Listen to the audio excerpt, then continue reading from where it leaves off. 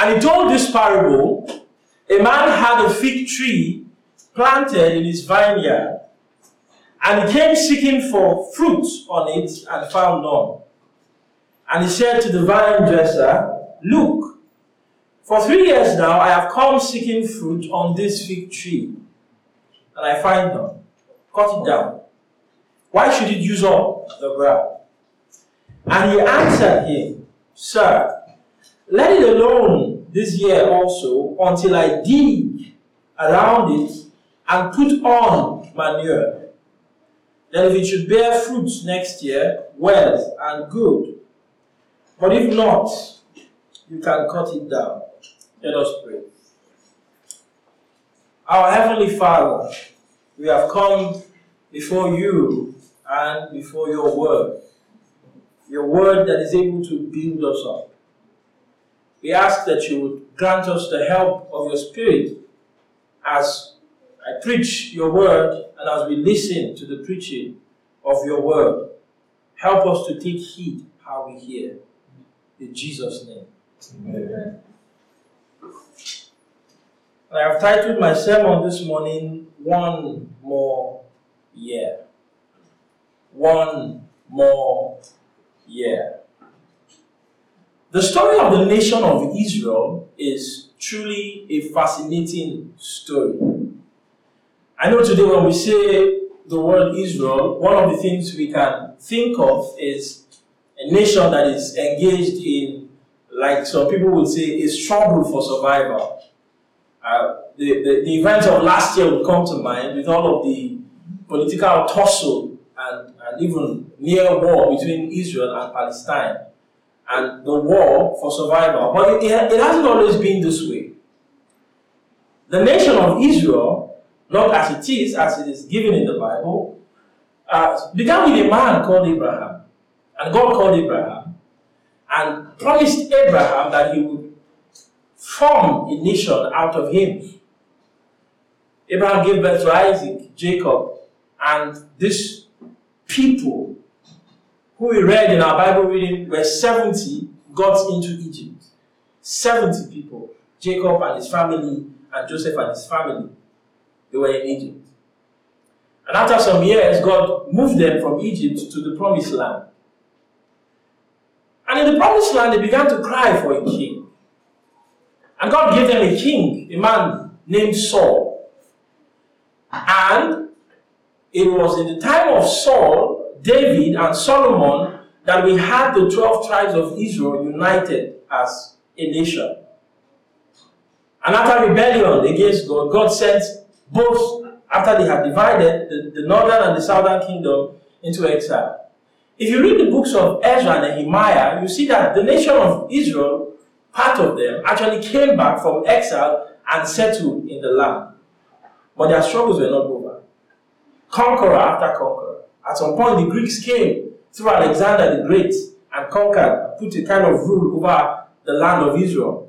Alexander the Great died, for those of us who know world history, and his kingdom was torn apart by his 4 generals. And they were constantly fighting. Then you had the Maccabees who were looking for a kind of, they're trying to win back the nation, win independence back for the nation.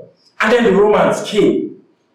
And about 60 years before Christ was born, the Romans came back. They pursued the Greek out of the equation, and they came into the picture.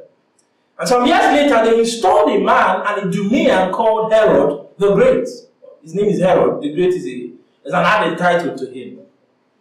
But later on, we see that they had a Roman governor in the land of Israel. His name was Pilate. And Pilate was not friendly to the Jews. They didn't care about their customs, didn't care about their worship, their Passover, their feast. Pilate had nothing, no care about it. And then something happened. I'm giving you the context of this passage we just read. One time, some Galileans came to Jerusalem to observe the Passover. Luke doesn't give us full details. And it's possible, news got to Pilate that these people are trying to cause trouble. They are rebels. And this is not strange. It was normal for the Roman government to crush opposition. Once you hear that a rebellion is forming in Israel, you crush it. And so Pilate sent his soldiers to the temple and they killed those men, and their blood was mixed with the sacrifice there in the temple.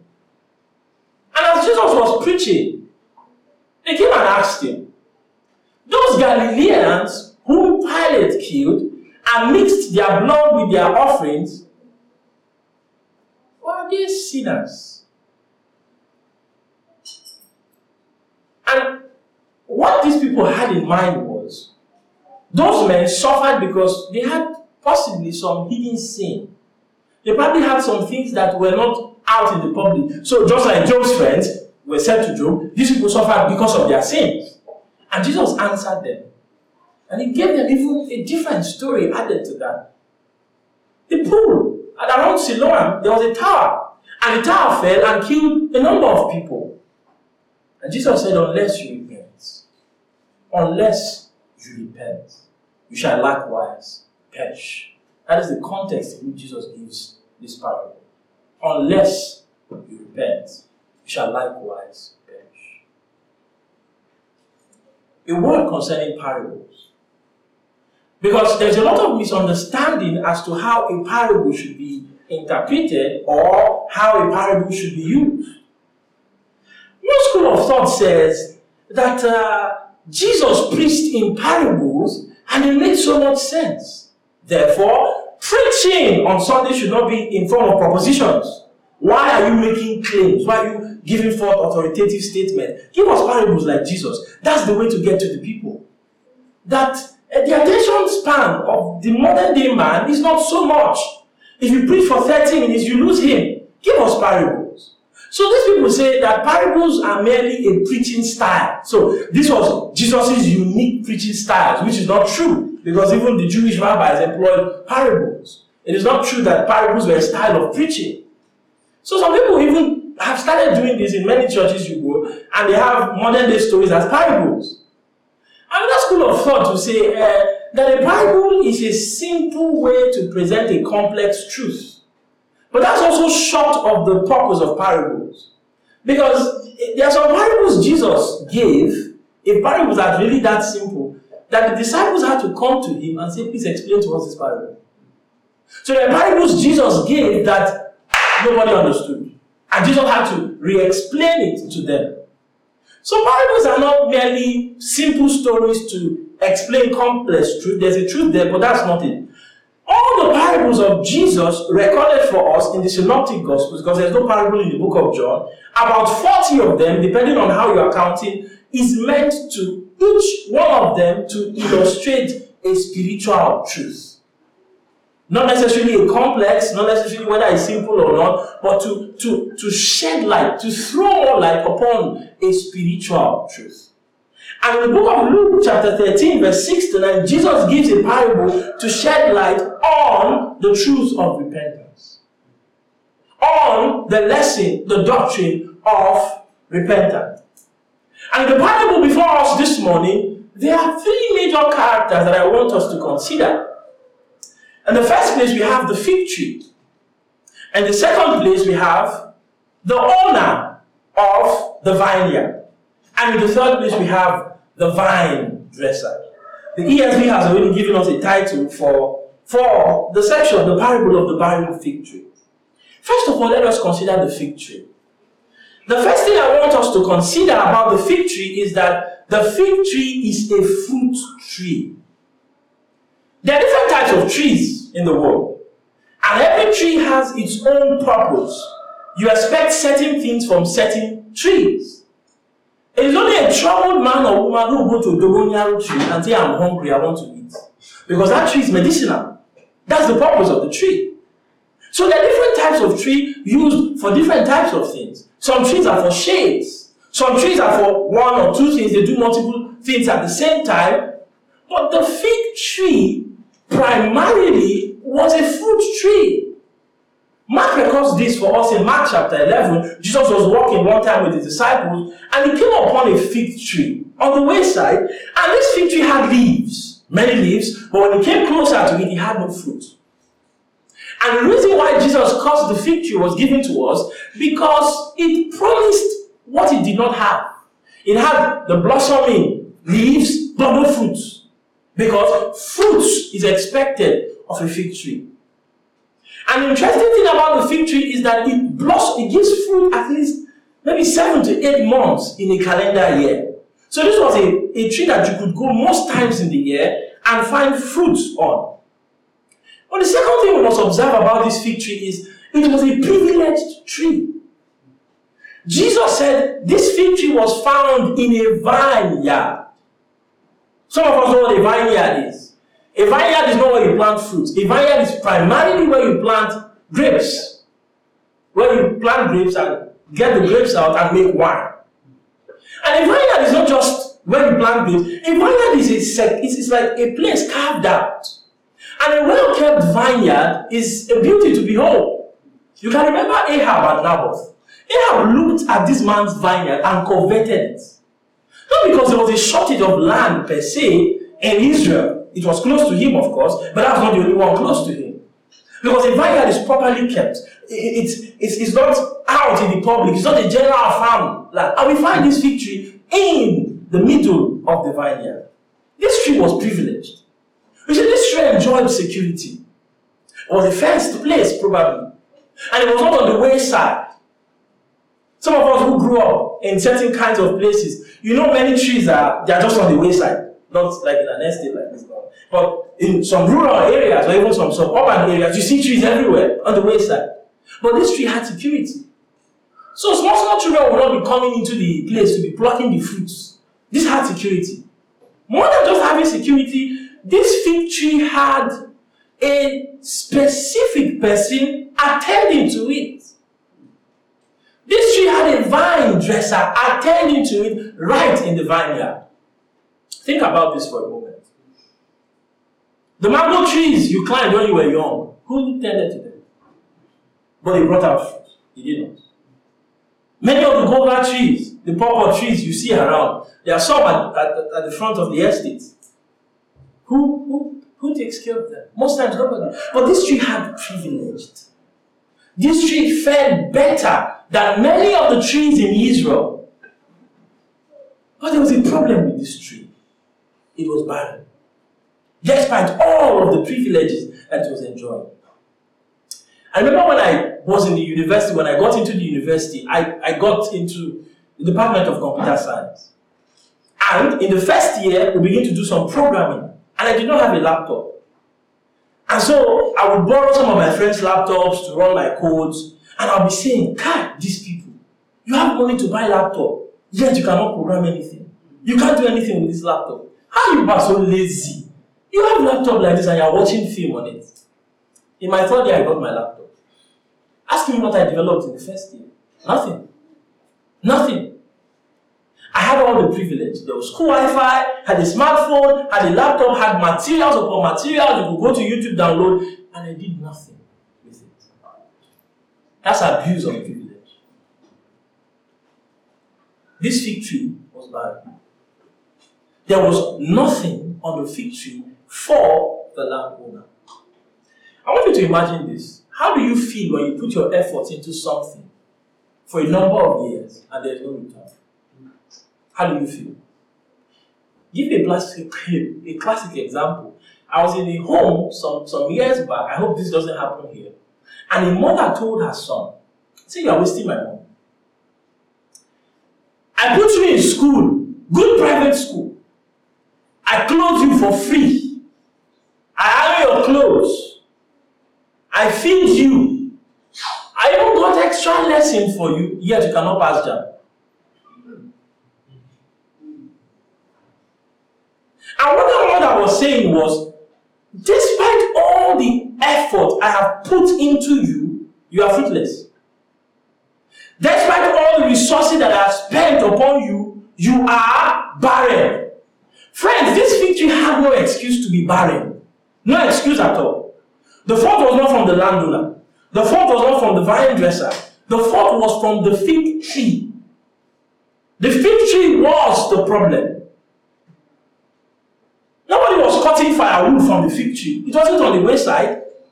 No children were climbing up the fig tree and spoiling it and making it look dirty. No, it was in a good place. It wasn't left unattended to. It had a vine dresser whose job was to take care of that fig tree. Who is the fig tree? First of all, Jesus is primarily referring to the Jewish nation. Because the Jewish nation, God took them out of the barren land of Egypt and planted them in the fruitful land of Canaan. And God was expecting that they would bear fruit. This was what Jesus was saying to those Jews who were asking about the people that Pilate killed. What is your own fruit? What is the fruit of repentance? But Jesus is also talking to the professing Christian. The professing Christian is the person who says, I'm a Christian. When you get to fill a form, you put Christian. You come to church on Sunday, you say, I am a Christian. You put it on, you have a bumper sticker at the back of your car, front of your car, and you put, I am a Christian. Glory be to God on higher. And Jesus is speaking to the professing Christian. Let me say this with all seriousness this morning. If you are listening to the sound of my voice, whether physically or online, you are privileged. If you are able to leave your houses and come to church this morning, you are privileged. To be in a place where the word of God is preached, you are privileged. To be under the means of grace, to partake of the Lord's table and enjoy the spiritual presence of Christ, you are privileged. Because there are many people who are genuinely saved who don't have the same privileges as you do. There are people who are looking for churches to attend. There are people who don't even have the opportunity to leave their houses and peacefully get to a place of worship. You are privileged. Sometimes you don't think this to be privileged. You think they are just normal things. These are privileges. Is it not sad then to see that despite all of these privileges, there are people who call themselves Christians that are yet barren? Is it not troubling to see that despite all of these enjoyments, this tender care, this fencing, this security provided, for many of us who call ourselves Christians, we are still barren, fruitless? So I want you to ask yourself this morning, it's a new year. Am I bearing fruit? Have I been bearing fruit? Am I barren? Am I barren? The second character we must observe is the landowner, who appears to us in verse 7. The Bible tells us that on one fateful day, this landowner came into the place. Look at verse 7. And he said to the vine dresser, look, for 3 years now. Observe his patience. For 3 years now. This was not an insensitive landowner. He had been waiting for 3 years for fruit for 3 years. Look at his patience. Let me give you an example of this. Some of us here cannot invest our money for 6 months and sleep well. Every morning you wake up, you bring out your phone and you check your online wallet. What is it dipping? Is it going up? I don't know if that's investment. But what is happening? What is happening? And there are many of us, after 1 month, have been there. You see, man, this thing doesn't look trustworthy. You remove your money. Then at the end of 6 months, when others are getting the fruit of their labor, and I say, I wish I did. I did that at that time. Because we're not patient people. But look at this landowner being patient with this tree for 3 years. Listen what he says. I've been coming every year for 3 years. It's not as if I came 3 years ago. I've been coming. So he was coming regularly to the vineyard to look for fruit. And for 3 years, no fruit. Then look at his command. He says, cut it down. Cut it down. Cut it down. The time is up for this fig tree. There is no extra year.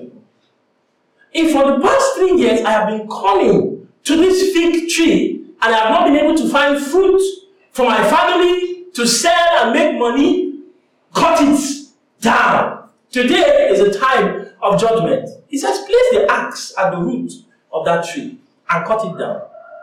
Friends, abused privileges will become lost privileges. Privileges that God has given to you that you are abusing and you're not bearing fruits in light of will become lost privileges. The problem with us, the problem with man is that we think we have time. We will get another year. Talk to somebody, random person on the street. Why are you not doing this now? Oh, I'm waiting for January to come. I'm waiting for this time to come. When that time comes, I will put that. I mean, do you have the divine calendar on your smartphone to see that you would actually be able to do this then? I will take this to spiritual matters. In October, are you reading your Bible? Oh no, the Bible plan I used failed. I'm waiting for January. This is January 16. At least you should be in Genesis chapter 12. You should be, assuming you don't read on weekends, you should be in Genesis chapter 12. Are you doing it? Oh no, I'm still looking for a devotional. You see, the Bible plan itself is not enough. So I'm sampling Spurgeon's devotional, I'm sampling Alistair Beck's devotional, or Oswald Chambers. We have plans. We have plans. We will do it. Yeah, we have time. And next month, next week, we will do it. We will do it. I think probably this victory had plans. And maybe, you see, for 3 years I just want to look fine. I don't want anybody to disturb me. Let me stay on my own. Let me enjoy freedom. If I start bearing fruits now, every week they will come and be knocking, remove it, and everything will be scattered. He had plans too. But the time came for judgment. You see, the only reason why this fig tree would escape judgment is if its fruit bear. Dear Christian, dear professor, the only way you would escape the judgment from God is if you bear fruit. It is not enough to say, I am a Christian, if there is no fruit. There is no point there. It's not enough. See, there's no point. In fact, moving your whole body, dressing like a Christian, talking like a Christian, if you are not a Christian. And look at the question of this vine dresser in verse 7. He says, why should it use up the ground? Why should it use up the ground? The ESV translates it well, but doesn't carry the weight, the forcefulness.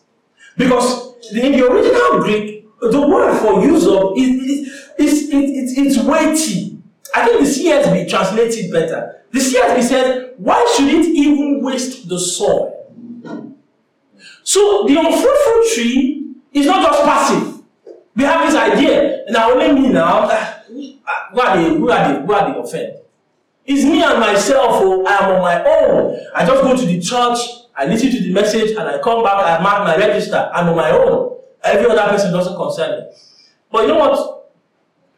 The master is saying that the fig tree is wasting the ground. In the first place, it is using up the soil. Because the space where the fig tree currently occupies, you can plant another tree there that will bear fruit. And make food for your family. Make something to sell in the market. The space where it was occupying, you could have planted 2, 3, maybe 4 other trees, and they would bring produce. It was using up the soil. But it was also using up the nutrients of the soil. When you plant a tree, usually the roots go deep and look for where there is water and nutrients. So imagine other trees around it, and this fig tree is using up the nutrients that they would have used. Using up the soil, eating, taking what would have been available for the other trees. If you are a professing Christian this morning and you are not bearing fruit, you are causing harm. You are causing harm to the church and the members. You are not just a passive observer. You are positively causing harm. I remember when this place had not been broken down, when we had this space as the overflow and this as the main hall. One day my phone rang in the middle of service. It was Essie. Essie called me and said, man, people here are not hearing. And I went out of the church and I came in and I saw something happened in the settings and the speaker here was not working. Now, if you were in the congregation that day, you're using up the space that some of those people would have used. And if you are a mere professor, you are making use of what others would benefit from. You are sitting on a chair that somebody would sit on. You are going to eat bread and drink wine that somebody else would have used. You're going to eat up resources that somebody else would have used and borne fruit from. But more than that, you are causing harm to yourself. You are causing harm to your own soul. Let us perish these thoughts that we have time. There is a time to repent. That's nonsense. There's no time. And we have time. It's a new year. And some of us have plans fixed in every month of the year to December. Who told you have such time? Pastor Deboye last year lost his son. Do you think he knew it at the start of the year? Pastor Dukoya lost his wife. Do you think he knew it at the start of the year? We're in January. Today is 16th of January. I can count people who have died. Just last week, Aloha Akala, the former governor of Oyo State, died. Ernest Shonikon, the former interim head of state, died. And people are dying. People died yesterday. There is no time. If you are a professing Christian with no fruits, let me say this to you point blank, you have no grace in your soul. And so you have no time. You have no time. We are very fond of ignoring spiritual things in our life. We'd rather go to church and have somebody tell us the things that will tingle our ears. You see people who are raising up their hands, receiving blessings, and shouting their loudest hallelujah, whose souls are in danger of hell. Friends, one of the most dangerous things is to go out of the door of the church straight into hell. What is the state of your soul? What is the state of your soul? Is there fruit? What is the fruit of repentance from sin and faith in God? What is the fruit of your zeal for Christ and for His work? What is your hunger for Christ and for His word? What is your obedience to the word of God? Where is the fruit? Where? There's no time. Don't think you have time. The axe is being laid at the foot of the tree. Will you remain fruitless, my dear friends? Let us observe, lastly, the vine dresser. Verse 8, the vine dresser answered the landowner, "Sir, let it alone this year also." The vine dresser pleads for more time. One more year. That's what the vine dresser says. One more year. He pleads for more grace. This fig tree had enjoyed grace for 3 years because the fact that judgment had not come, year 1, year 2, year 3 was grace. And here, the vine dresser, typifying Christ, is asking for more time. Please, one more year. Give him 2022, one more year. Yes, I know there has not been fruit for the past 10 years. He has been in church, maybe, or he has been coming to church for 3 years. He has a Christian name. He has Christian friends. He goes to Christian events. He's regular at church. I mean, he cleans the church. He does a lot of things. He doesn't have real fruit, but give him one more year. That's what the vine dresser asks for. One more year. Be careful. Because we might come here and think, oh, one more year means a full year, but this is a parable. What he's asking is for more time. For you, it might be one more month. But I think it could be one more day.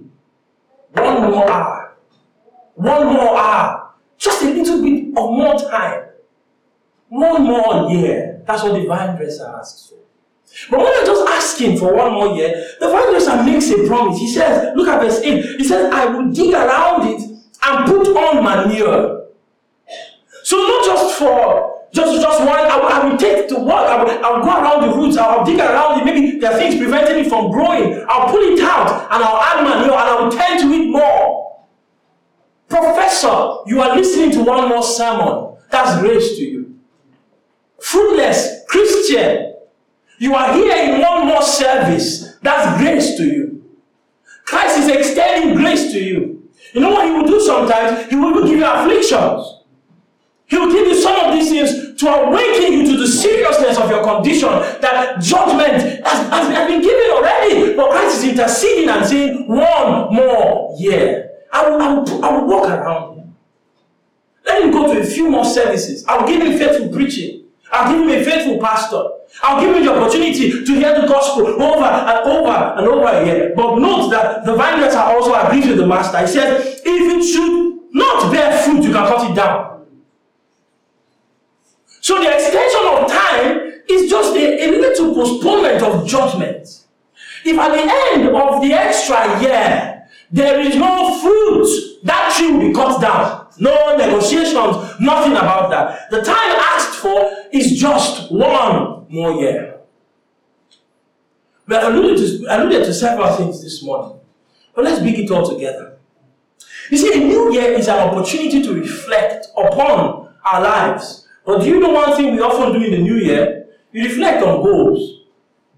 Just goals. You meet a Christian. What has your reflection been from the past year? Well, I wanted to start my business. I couldn't start my business. And you're listening. Waiting for the person to get to the point where he talks about the state of his soul. Waiting for the person to get to the point where he talks about the health of his soul, his spiritual vitality. And very often you don't hear that at all. Okay, what are your plans for the new year? You hear a lot of things. I plan in the first quarter to achieve this, to go for my master's, to do my PhD, to apply for this loan, to do this. What about the state of your soul? Why do we seem to think that the thing that matters in every year is the amount of money we make, or the extra cash we're able to put in our pockets, or the amount of things we check out of our to-do list? Why do we seem to think that the essence of a new year is mainly to reflect on failures of the past year and then just plan to make more successes in the new year? What is the state of your soul? That's the opportunity every new year affords us to reflect. Am I bearing fruit? You see, fruit bearing is not something that is an addendum to the Christian. Fruit bearing is an essential marker of a Christian.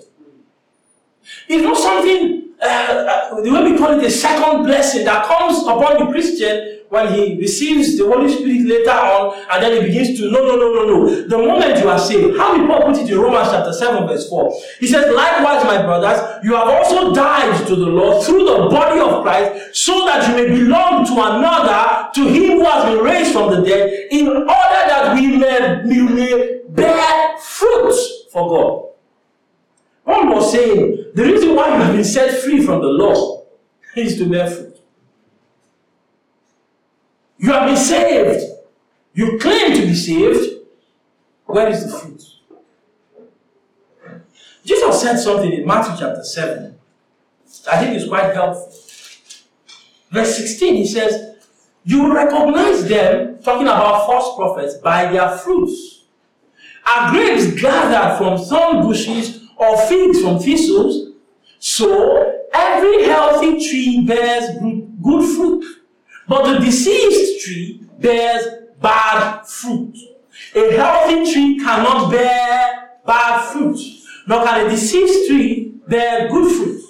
Every tree that does not bear good fruit is cut down and thrown into the fire. Thus you will recognize them by their fruits. False prophets bear fruits according to what they profess, according to who they are. And those who are Christians indeed, who are God's people, who have been saved, will bear fruits. If you're not bearing fruits, then you don't know Christ. I'm not talking about the size of the fruit. If you have no fruit in your life, you have no portion in Christ. You have no fruit in your life, you have no portion in Christ. Where's your sorrow for sin? Where's your daily self-denial to follow Christ? Where is it? Where's the fruit of the Spirit? Where's the love, the joy, the peace, the patience, long-suffering? Where's the faithfulness? Where is it? Where's self-control? Where is it? If it is not there, then you don't have Christ. If it is not there, you don't have Christ. And I speak to you this morning, fruitless professor, fruitless Christian. It has been established that you have no fruit. You are fruitless. It has been established that you are encumbering the ground, like the KJV puts it. It has been established that you are wasting soil. But it has also been established that the axe is at the root of the tree. That judgment is coming if you don't turn to Christ. Why should you perish? Why should you perish? Why should you go another year and not consider the state of your soul? Why should you go on making money, accomplishing things, having edifices built up for you, doing things, and you don't know Christ and you're under judgment? What Christ was telling these folks that were speaking to him was simple. Repentance is what God expects from you. And He's giving you another year to repent. To put your faith in Christ is what God expects from you. See, don't come and, because we say a lot of things. Don't say I've been in church for 10 years and so. I've been preaching the gospel for 50 years and so. If you have no fruit, you're not a Christian. Forget it. If you have no fruit, you're not a Christian. And I implore you this morning to turn to Christ.